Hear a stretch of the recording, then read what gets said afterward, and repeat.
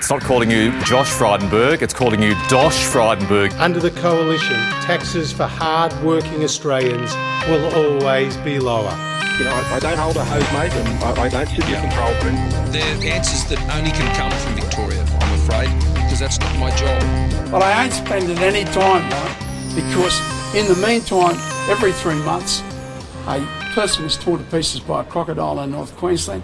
Well, good day, listeners, and welcome to Hard Hats and High Vis, week 5 of the Australian federal election campaign.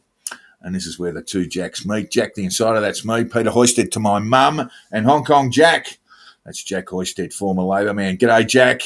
G'day, Jack. How are you? And you're in Hong Kong, mate, having another public holiday. We do love a public holiday up here. This one, it's called the Buddha's birthday. Happy birthday to the great Gautama Buddha. It's fantastic work. So you're a man of leisure again. And a shout out to an old Cobra mate of mine, Gary Hocking, who carried the name for a couple of hundred AFL games. Yeah. Do you see many Hongkonese get down to the shrine and lay a bit of food or whatever in front of a photo of Gary Hocking? I was having this conversation with some locals yesterday, and none of them could quite work out what you're supposed to do on the Buddha's birthday either. So I think they probably go shopping. You know. Fair enough. Sounds good. Get down, get into a drink nice and early. Yeah. Look, Hard Hats and High Vis is an election podcast where we go behind the media and use our expertise developed over too many elections to count. Too many, Jack. Far too many. Here to tell you so we're really here to tell you what's going on behind all the nonsense. And we need your help to spread the good word of this podcast to political animals everywhere. If you like what you're listening to, please give us a shout out on social media. Tell your friends, spread the good word, that sort of thing. We'd love to hear from you too. So drop us a line to our email address, which is the conditionreleaseprogram@gmail.com. Just mark it 2 Jacks and we'll answer it. Now, there was a great debate, Jack, probably on Channel 9. They don't beam to Hong Kong, so you might have missed it. I got bits and pieces, yeah. Yeah, look, I was watching Carlton tear Adelaide Crows apart, and I've got to say, when I did flip over, it was a lot less entertaining, the great debate. The first thing I want to say is that where's the ABC? Why don't we do any nationwide great debates using the national broadcaster to an audience of potentially 27 million Australians? Well, the ABC certainly seemed to have the hump about not being asked. Well, I know actually that a number of pleading requests were made to both political leaders. So what are they doing, Jack? Are the political leaders, that is, never mind the ABC for a moment, are the political leaders, Albo and Scott Morrison, are they saying, well, we don't really want to go national? We'd prefer to keep the audience a bit smaller? Well, I think from Albo's point of view, if you didn't have a debate at all, it'd probably help because they're going along okay. You know? Yeah, that sort of thing. I mean, do debates matter? Have they ever mattered? No, not really. Not really. I mean, I think the media sort of watches these things waiting for that gotcha moment, that moment that everything falls apart for one or the other, and they go on the skids. I don't remember it ever happening. The political class, the political pundits, the people who are members of political parties, who open the newspaper every morning and read the politics first rather than the sport, they love the debates and they're important to them. But almost all of them have made up their minds, weeks ago. In fact, they're probably lining up to vote this morning. But for the people who are going to decide the election, that is the people who might read the sport first, they don't care too much about debates. They don't normally watch them. Yeah, I went looking for the ratings of the show. They were up on 60 Minutes normal ratings, but not. We weren't. Channel 9 wasn't beset with millions of viewers. Also, their website crashed because they did have people you could. Oh God, it just seems tedious. I don't know why anyone would want to do this. They could scan the symbol on the screen and then provide an indication of who they thought had won and who they were going to vote for, but the whole thing crashed, and it didn't really come to anything. The data became impure, but the commentariat, I have to say, veered between an elbow win and a draw, but it just did have I guess for so many voters, the big sort of ho-hum about it. And I don't know that it captured the imagination of the Australian people all that much. How dull would your life have to be that you wanted to spend your Sunday evening downloading something from a television show to vote on who's winning a political debate? You can get the QR code and off you go. Yeah. I mean, really, you'd have to be a bit desperate. But I guess so many did that the site crashed. I mean, you'd have to say, Channel 9, have a bit of a look at your servers, because I can't imagine that there'd be more than a few thousand who'd go through that process of the QR code and then pop in, yes or no answers to the questions and give them some data. It's going to be like tens of thousands maybe, but that was enough to crash their servers, which was very funny. Yeah, if that's what you're doing on Sunday night, can I recommend getting the Scrabble board out? Yeah, it's going to be far more enlightening getting the Scrabble board out too. Bit of wordsmithing. Another elbow gaff last week, Jack. After we recorded, I think we got to Tuesday. He was in. I think he was in the seat of Richmond, up north anyway, in North New South Wales, and was unable to answer the 6 points of his NDIS policy, and had to go away and read them, and then come back and provide them. It wasn't that he couldn't remember the 6 points of the NDIS reform program that mattered. It was that he wasn't quick enough on his feet to say, "Look, Bill's going to be taking you through those." That's the thing. Yeah. Let me introduce you to the relevant minister. Bill's the bloke who designed this thing, and he's going to redesign it. So he'll take you through what we need to do to get it right. Exactly right. Why doesn't he do those things? I mean, he's got the deer in the headlights look about him, and perhaps I was going to suggest, by way of excuse, he's just a couple of weeks off COVID, and it can scramble the brain a little bit. So they say. I've never had COVID, and I don't think you have either. But if it scrambles the brain, I must have had it. Well, I mean, I might have had a bit of an asymptomatic infection there too. But yeah, look, it's just there's no escaping that he's just not across policy. And if you're not across policy, then that's your response. Here, let me introduce you to Bill Shorten, who knows all about this. It must be said that there was quite aggressive questioning, and that's just the way to straight bat it, Let me just get Bill over here for you. He's in charge of this policy. He wrote the original NDIS, and he's the father of the NDIS. Why wouldn't you want to listen to it straight from the horse's mouth? And the same thing goes. Housing. Jason Clare, come over here, Jason. Come and talk to these people about housing, about our housing policy. I mean, he's just really slow to do those things, and other than that, I think Labor have gone okay, but there is this concern that he's not across policy detail, and if he's not across it, there's better ways of dealing with it than stammering in front of a camera. Yeah, you can't imagine Paul Keating getting nervous like that with a question like that, can you? Well, he'd know if he didn't know the answer, he'd attack the journalist. Exactly. The journalist would probably still be having counselling now. To get over the bollocking they would have got from Keating. Speak to me. You know who I am. Don't speak to me like that. Yeah. So he doesn't have that about him, but still the Labor campaign's sort of rolling along okay. Yeah. And that's okay. They're in front. I think. So what's not happening for the Liberal Party is that they don't look to be cutting through and making much ground just yet. Not at this early stage, but we are at least at that stage as of today, as we started recording. In fact, voting has been open now, or the polls have been open now for just over 4 hours, Jack. And vote early, vote often, I suppose you might say. But there are still requirements that you have to go through if you decide to in-person pre-poll.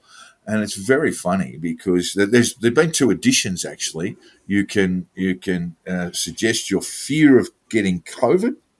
It would be a reason for you pre-polling. You have to have a reason. You have to have a valid reason.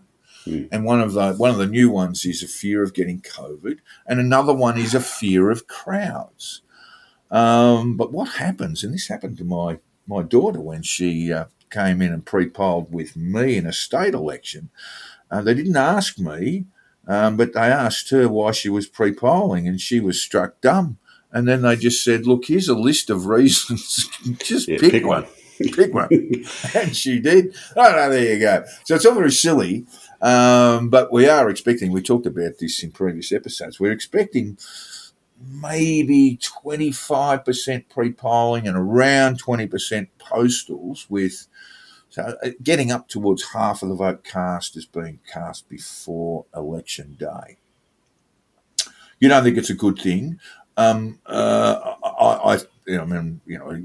know you understand the practicalities of it, but and there is that sort of, we are missing out a little bit on that sense of excitement around an election day, because most people have cast their votes.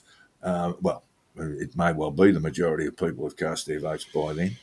But yes, you have to have a reason. So if you are pre-polling in person, look at the list and pick one.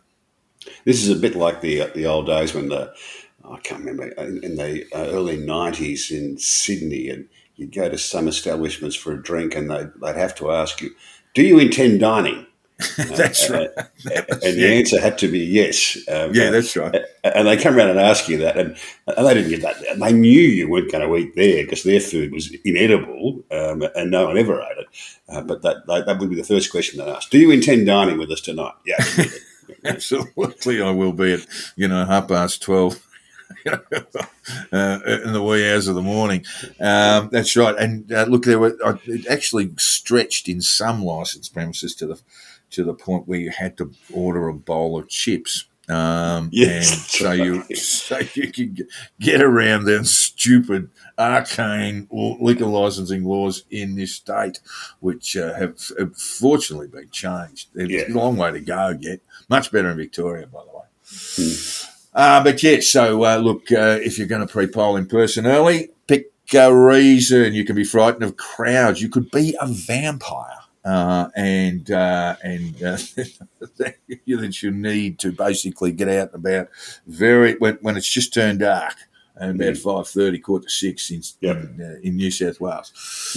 So yeah, we've started, and it does mean that having looked at the pre-polling behaviour in past years, in 2019 in particular, you still get that rush 2 or 3 days beforehand. So most of it comes, the in-person pre-polling, most of it comes on the Wednesday, Thursday, Friday before election day. So I don't think you'll get too many casts today. A few, not too many. But last week, as anticipated, Jack, interest rates went up. The official cash rate is now 0.35, and mortgages running fixed rates around 3%. We do know the history of this. In 2007, it was kind of the last nail in the coffin for John Howard. Is it going to have as big an effect as it did in 2007? Hard to know, but I will say this: it's just not helping Morrison to get any momentum, and he kind of needs that at the moment. And that's because all of a sudden that shifts into a greater discussion on cost of living, with inflationary pressures in the economy, people noticing the price of staples, foods, etc., going through, going in a rapid acceleration. You should try and buy an iceberg lettuce around here, Jack. Very expensive. About $5 an iceberg lettuce will set you back. Yeah. But that's actually due to flooding in northern New South Wales. It does basically allow Labor, perhaps it's not a great strength of Labor to talk about the cost of living, but it's not something the government wants to be talking about at all. No. And at the moment, what he needs is something he can talk about that will give him some momentum. And at the moment, and the interest rate question and the cost of living question is stalling his momentum when he most needs it. And it wouldn't be a discussion on the Solomon Islands either. I'm just reading there that China looks like it's going to turn into Guangzhou. Going to be highways and big ports and underground cables running there to Beijing and so forth. Not a lot of love to be had or advantage to be had for Scott Morrison in discussions about foreign policy either. They do like to build a highway when they go to these places, the Chinese. And a port. The plans for the port are spectacular. So we do have some longer term issues going on there in terms of foreign policy. But it's okay, Jack. Everything's all right because John Howard's back. John Howard, they've unlocked the cage and rolled the stone away, and he's popped out and he's he's had an attack on Albo. Reckons Albo's trying to weasel his way into the lodge with no policies. Yeah, I don't know about these retired fellas coming back and have another run. I mean, it's always good to see the former players, turn up before the match and shake a few hands, but I'm not so sure about it. From the coalition point of view, it's better to have John Howard out there than Malcolm Turnbull. Well, Malcolm did stick his nose in all the way from New York, and while he was a bit vague, he seemed to be suggesting that Liberal voters in Wentworth and other, shall we say, inner city electorates like North Sydney, etc., might consider voting for the Teal independents. So Malcolm is in that not helping mode. Was it Shakespeare who said, "The hell hath no fury like a woman scorned," and that's exactly what Malcolm's like. I mean, in fact, Malcolm and Kevin Rudd are very similar in that regard. They are still the girlfriend you dumped in fourth form. And they're still cross about it. I'd say I was talking to him not so long back. I had a long conversation with Malcolm 2 or 3 months ago, and I wouldn't say he was raw. I wouldn't say his anger was still raw. But he's going to take every opportunity to give his successor a bit of a slapping whenever he can. He's just if there's something there that Scott Morrison's not going to like, Malcolm's there to just give it a little push. But John Howard, I mean, John's well into his 80s now, and they have dragged him out in state elections. He was prominent in the South Australian state election, Jack, and we all know how that went. I think he's got a strike rate. What do we say? Strike rate of a pedestrian medium pacer. He's not going all that well. You might put 2019 in the win basket for John, but others, I don't know that he's doing all that much good. Look, I think these sort of things are probably good for the morale of your own troops. But I don't think people say, well, I'm going to vote for Scott Morrison again because John Howard reckons he's okay. I just can't see that myself. Yeah, no, I don't think it's going to sway too many votes. I mean, particularly dragging out a bloke who looks like he should be spending the afternoon at the Bowls Club. I don't know that that's going to have a big effect. Yeah, you're right. It probably is a bit of a morale boost for probably the flagging energies of volunteer workers for the Liberal Party at the moment. Now, our big theme today, Jack, and it's sort of running prominently through the election campaign, It's the independents, and we're not just talking Teal independents, although that's a big block of them. It's looking increasingly likely, or more likely, that Labor will form a majority government. But the crossbenches may well still be filled with a handful of Teals, more than a handful, very likely.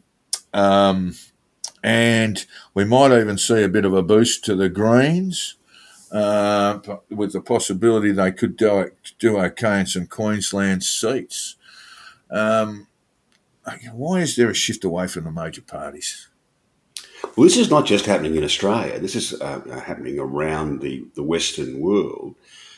The progressive parties, the left parties, if you like, used to be the party of the working class and the unionists, really. So fundamentally from the left. Yeah.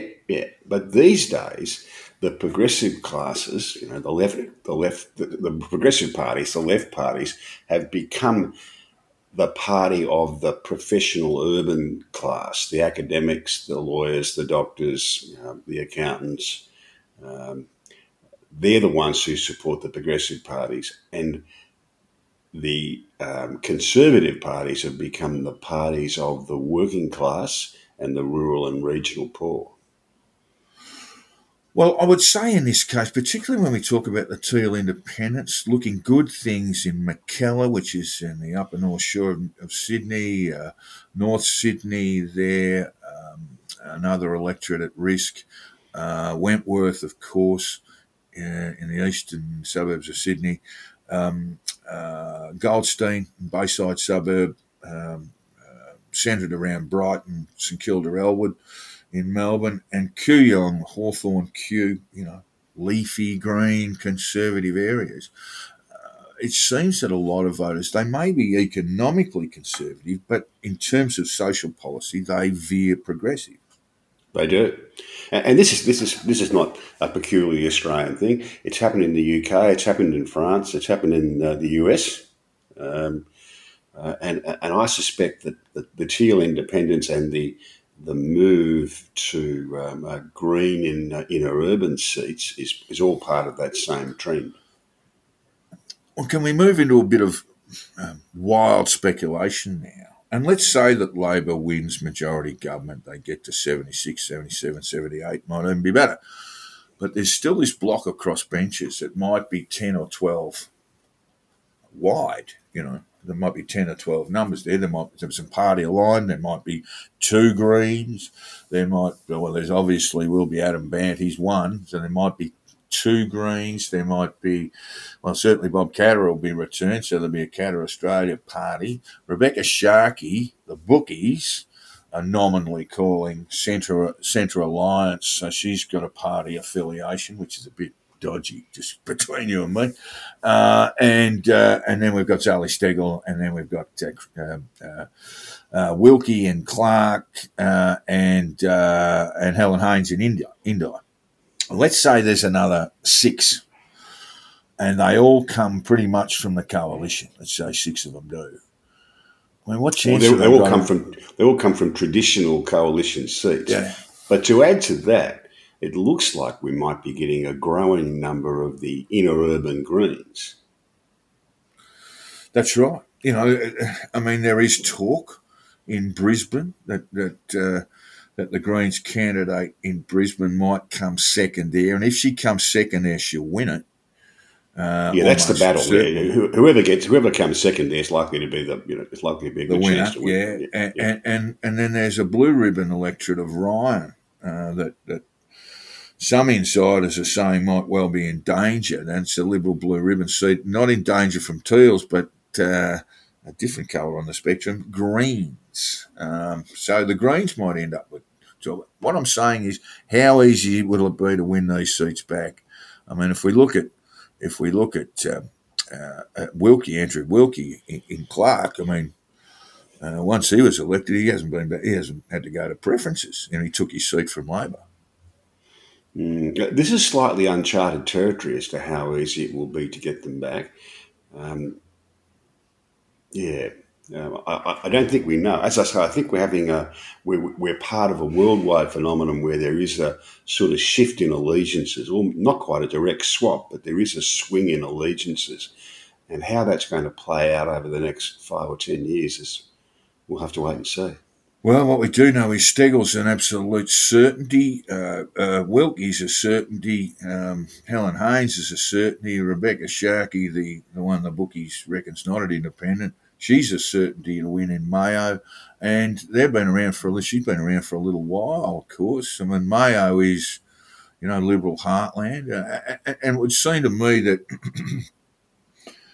so if the Liberals do go down and lose a number of their marginals to Labor, and then suffer losses at the other end of the scale, if you like, in their blue ribbon seats, that's going to make the task much, much harder come the following election. That you'll have to basically try and win the blue ribbons back somehow.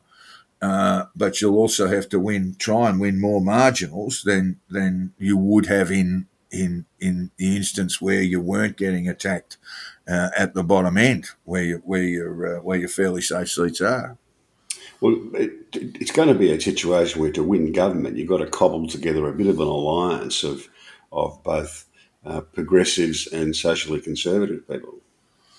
There is, of course, the question of a balance of power, and we have discussed this, and both you and I agree that in the event where the Teal independents, not that they'll necessarily be seen as they'll be seen as a bloc, but whether they'll vote as a bloc, I don't think so. But whether they would support the outgoing government or support Labor, I think it's more likely that they would support Scott Morrison, but Scott Morrison and the coalition government. But that won't even come into play, certainly if Labor win a majority, but it certainly won't come into play if the coalition comes back after the election with 60, 64, 65 seats. No. All right. Now, we'll just get to the polling, Jack. You might have seen the news poll released today. I did. Not much change. Labor's up 1 and the two-party preferred to 39, and that takes us to 54-46 two-party preferred. Let me just go back to the primary. At 39, that's where Labor needs to be. They need to be high 30s, low 40s. You would expect to win with 39. Yeah, would expect to win with 39. Exactly right. So the 54-46, though, I mean, polling companies won't tell you this, but the two-party preferred is a bit of a nonsense figure, isn't it? There are so many assumptions there being made around that you could be easily a couple of points out and no one's going to worry about it too much. Oh, yeah. I never take much notice of that figure. There are some interesting figures in the minors. The Greens are polling at 15%, Jack. Good Lord. That's high for them. That'd be garden party stuff if that happens in an election. But we are seeing this shift away. We've got the Teal independents knocking on the door. They won't affect a national vote too much because they're only represented in a handful of seats. But we've also got Pauline Hanson's One Nation sitting around 5% in the polling, and that would indicate a sort of doubling of their vote. UAP on 4, which is pretty much where they managed to get in 2019. But Pauline Hanson at 5%, that's much more than she got. So that's all part of that trend, isn't it? It's certainly an indication of something that I think I can see, and that is that perhaps the government has run its course, but there's no particular affection for Labor. Yeah, that just seems to fit all the trends on what we're talking about here. Other minor parties, independents running in certain seats, and it. We'll get to my best bets in a moment because it will reflect that. The betting markets are Labor is firm price wobbled around a bit last week, but at Labor at $1.35, and they went down, I think, to about $1.33, and then back up to $1.35. And the Coalition now was at 2.10 2 weeks ago. Now it's 3.20. So that's fairly significant. Now, of course, we don't know how big the pools are. We don't know how much money's gone down on the head-to-head, but that would indicate pretty much it's following, well, perhaps not following it, the polling might be following it, but taken in conjunction with polling, it would indicate that Labor stands a much better chance of forming a majority than perhaps it did 2 weeks ago. Yeah, well, that's certainly how it looks. To top that, Labor's now favoured to win 9 coalition marginals, although it's sort of bit neck and neck in Braddon and in Robertson, Braddon in Tasmania and Robertson in New South Wales. But the margins have changed in Chisholm, when Labor is now firm favourite to win Chisholm. Swan and Pearce have always been favourite, and there is indeed a chance that they could pick up a third seat, Ken Wyatt's seat. Hasluck is probably in play. Boothby, they look strong. They're firm favourites in South Australia. Braddon in Tasmania, firm favourites. And Longman in Queensland, they seem to have firmed a bit there too. So that just little list of seats just there, that's enough. That's all they got to do. Mm. Yeah, I don't think the Liberals are as far behind as the Kentucky Derby winner was, but they've got some ground to make up. And for our listeners, get onto YouTube and have a look at that. It's quite a win. Came from nowhere, 80-1, yes. The winner of this year's Kentucky Derby. So I haven't done much reading on it, Jack. I'm going to have a look, because anything gets up at 80-1, there's got to be a reason. And there might be some sort of nefarious goings-on there. Well, it is racing, you know. It is horse racing, and you do have a number of members of the Italian-American community there who are also involved in the racing industry at one level or another. So, we'll have a look at that. We'll probably touch on that in the Two Jacks Around the World. I was told years ago by a chap who was involved in the racing industry to remember one thing: people in racing are only ever as honest as they need to be. That works in politics too, Jack. Yeah. Yeah, only as honest as your MP needs to be. Which leads me to my best bet. We're getting towards, critical stage now, where if you've got a lazy pineapple or two to throw around on the bet on the political markets, on the election market, my best bet is independence. Now, I'll clarify this, because the bookies are a little bit sneaky about how they define independence. But my best bet is for the independence 10 or more at $9. Now, they call, as I said before, Rebecca Sharkey, the sneaky buggers. They call her she's from the Centre Alliance, which really isn't a thing anymore, because she is part of that Teal Independence group, Climate 200 group. But they're calling her she's party aligned. So that would mean the 3 that are there plus 7. And that's paying $9. By the way, if you think that's a bit strong, that they'll get plus 3, plus 6, that's paying $13. 9 independents is paying $13. 8 is paying $9. The 10 or more I like, because I just feel that's the way we're going to go. There are a number of independents, not Teal independents, who are having a crack. There's one in Page. There's another in your old stomping ground of Nichols in rural Victoria, central rural Victoria, who are half a chance. So I'm saying get on the independents, not all Teal independents, but all independents as defined by the bookies, 10 or more, for every $1 you put down on that, you'll get 9 back. Well, I can't comment on that. I'm a law-abiding resident of the Special Administrative Region of Hong Kong, and no gambling here is allowed unless it goes through the Hong Kong Jockey Club. So I won't be having a bet. Not having a bet. Oh, well, never mind. Never mind. You might have to go to Macau.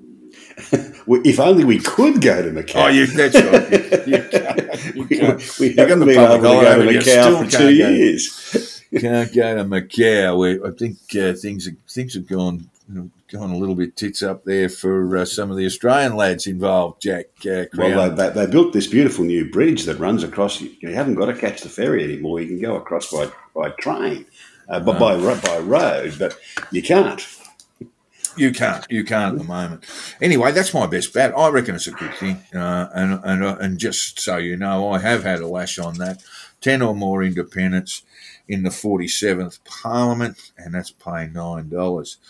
And finally, Jack, well, not quite finally, but our cat that does the ironing election issue is, we call it the Peter Knott Memorial, named after the wonderful Labor MP, Peter Knott, briefly a member for Gilmore, who had one or two problems along the way there, upset Paul Keating and received the moniker as the cunt from the pie shop forevermore after that. And, of course, Peter Knott ran afoul of the Labor Party ultimately after describing the 9/11 thing as an inside job. And Peter's now left us. So this is why we call it the Peter Knott Memorial. And this week, Jack, we've got the FON candidate in Banks. His name's Malcolm Heffernan.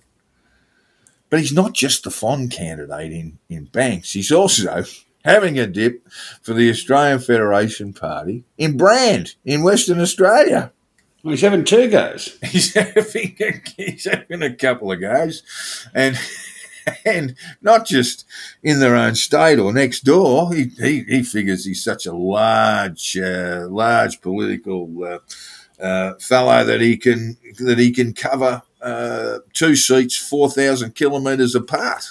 Brand's Kim Beazley's old seat, I think, isn't it? That's right. Yes. Well, when the AEC looked at the nominations, he will appear on both ballots, by the way. When they looked at the nominations, obviously it's a fairly serious offence because, as when people go to the polls and the AEC official asks you, have you voted earlier today, and you say no because you're a law-abiding person, there's a very similar question on the candidate nomination form. Have you nominated for another seat? Because if you have, you can't nominate for a second. But Malcolm Heffernan has actually laid the blame fairly and squarely at FON, at Pauline Hanson's One Nation for popping him into Banks without his knowledge. And there has been quite a bit of discussion about Pauline Hanson's One Nation candidates. They do have candidates in all 151 elections, but a lot of them, they're calling them ghost check because they can't be found. Well, there's a long history of this sort of thing happening down the years. I know the Labor Party used to scratch around to find candidates for rural seats, so who would get to be the candidate up in Mildura or something, and because they mightn't even have any local members up there, so they'd scratch around head office and. Someone would suddenly find out that they were standing for a seat they'd never been to. There's the Labor member for Goldstein, Jack. This is one of the Teal independent seats, Goldstein, in Melbourne inner south, and Zoe Daniels, the Teal independent candidate there, and Tim Wilson is the sitting Liberal member. And the Labor candidate, look, he's definitely, he's not been blindsided. Let's say he's not doing a lot of work on the hustings. He's got the only sign visible anywhere in the seat is I think above his parents' office, and that's it. That's a small poster, and that's about it. So maybe this is a bit of a thing now that you never know. You better check because you might be the might be the One Nation candidate in Nichols, Jack. You could pop I up could there. be. Yeah. You could be. Poor old Malcolm Heffernan. He was the man who thinks that 2 nominations is barely enough. Has basically pointed the finger back at Pauline Hanson's One Nation, because he is looking at a prosecution and have the federal police knocking on the door. Yeah, well, he's going to have to answer for that, isn't he? You know, he's going to have to blame somebody. It'll be Pauline.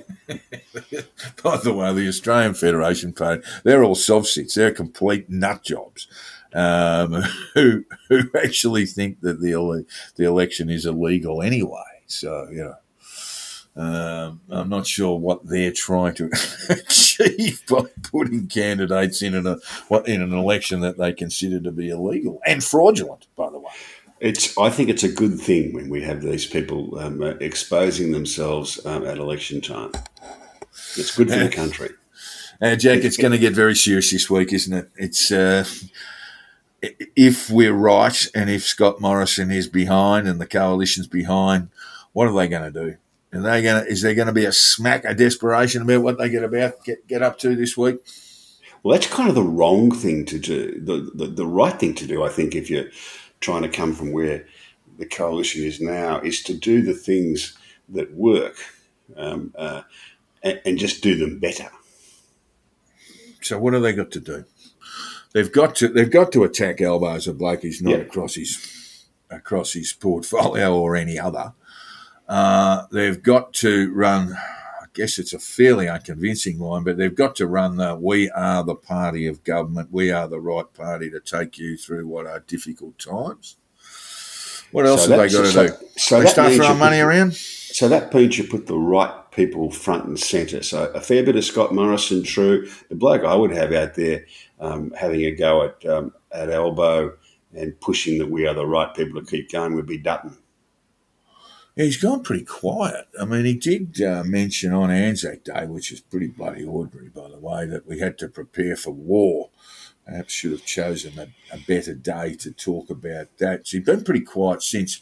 He looks to be rock solid in Dixon, so it's not as if he's been having to work hard in his own local electorate. But he can deliver a message. He can get out there on the media, and he's solid and can deliver a message. People don't like him much, but he can deliver a message. Yeah, I'd agree with that. I mean, I think it's a bit like the Barnaby line. You know, south of the Murray, I think he's very, very unpopular. But up in Queensland, where you know they are looking vulnerable, that might be a good place for him to move out. The problem they've got, Jack, is that they've lost so many. I mean, Greg Hunt is retiring. He's been reasonably active in the campaign, but they're better performers. Frydenberg's busy. You know, he's got to be working in his own local electorate to save himself there in Kooyong. Greg Hunt, another good performer, retiring. So there's not a lot of talent there. There is Peter Dutton, of course, as you mentioned, but Alan Tudge he's in witness protection. There's not a lot. There's not a lot of there. You know, all of a sudden, Simon Birmingham's become the minister for everything. Well, I'm not sure why Alan Tudge is in witness protection. They've kind of frightened themselves. They've spooked themselves about that. What they should have done with Alan Tudge was to do a bit of Boris Johnson, Bob Hawke, and say, "Look, yep, I had an affair. You know, it didn't end well. They often don't." You know? Well, it is voluntary. You know, he's in the witness protection of his own accord. He is. I think Morrison says that he's still a member of the cabinet, but he's not a minister at this particular juncture, which is a very strange thing. Very strange. We have entire groups of Buddhist monks probably contemplating that right now, Jack, in Hong Kong. They probably are. Yeah. Well, they got the day off. So that's what they need to be doing that. Yeah. And Labor. What about Labor? Yes. Go on. Labor really just needs to keep putting one foot in front of the other, Have a little word to elbow. Don't answer so many questions at press conferences. Don't answer any. Don't worry about the homework, Albo. Yeah. Don't worry about just sitting in your motel room and poring over policy documents. Just say it's. And let me introduce you to the minister, or to the shadow spokesman responsible. If the minister's not there, just say they'll be making an announcement about it next week. Exactly right. Yes. We seem to have solved that problem for Elbo. I hope he's listening, or some of his people are. But also, Jack, they'll be wanting to get that message across of old, tired government that's run out of legs. That's the big thing. It's just about the only way. It's not quite the only way you win government in Australia from opposition, but it's the most common way of winning government in Australia from opposition. I think the days of exciting the population with reform and a new bright policy agenda, I think those days are over. So you really need to be able to convince the people that the current mob have run out of legs. Yeah, that's exactly right. And that you would be a little bit steadier and a little bit more energetic.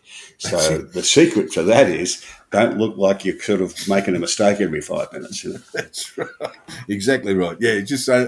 Look, Elbo's got it basically right, gaffes notwithstanding. He's basically saying, look, we're going to be pretty much the same as the other mob, except we'll just have a bit more enthusiasm. Yep. Yeah. All right, great to hear from you, Jack. Thank you so much. You enjoy the rest of Buddha's birthday. When I work out how to celebrate it, yeah. It's not an easy thing. I mean, it wouldn't seem right to sit down and have a steak, for example. You might have to have sort of several bowls of crickets or something like that. Yeah. And so thank you to our listeners, and we just want to remind you that we'd love to hear from you too. If you want to let us know what you think of the show, or give us a bit of a fillip on social media, please do so. But if you want to let us know what you think of the show, or any suggestions, any sort of comment whatsoever, even vicious criticism, Jack, no matter how bad it is, we will accept it. So drop us a line on the conditional release program at gmail.com and tell us your darkest thoughts on the program. Thank you, Jack. In fact, the tougher the criticism is, the more we'll like it. Now, we'll laugh at it. All right, mate. Good stuff. And we'll catch you next week, listeners.